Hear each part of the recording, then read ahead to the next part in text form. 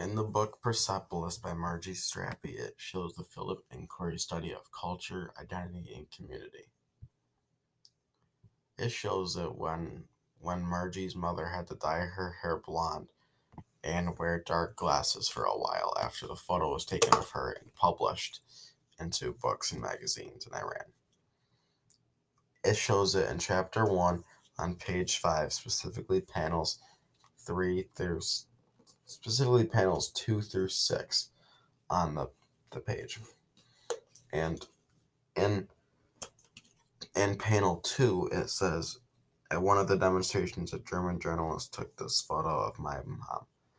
That and the picture, she has dark hair and just wearing normal sunglasses, and she's at a protest and she's yelling, trying to get her point across.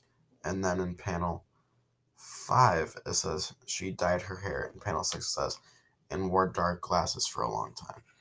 That shows the fear the Iranian government was able to put into the people because of the whole thing, the whole revolution. And that shows the culture and identity, because she had to change her identity because the culture was that the government would track her down and kill her.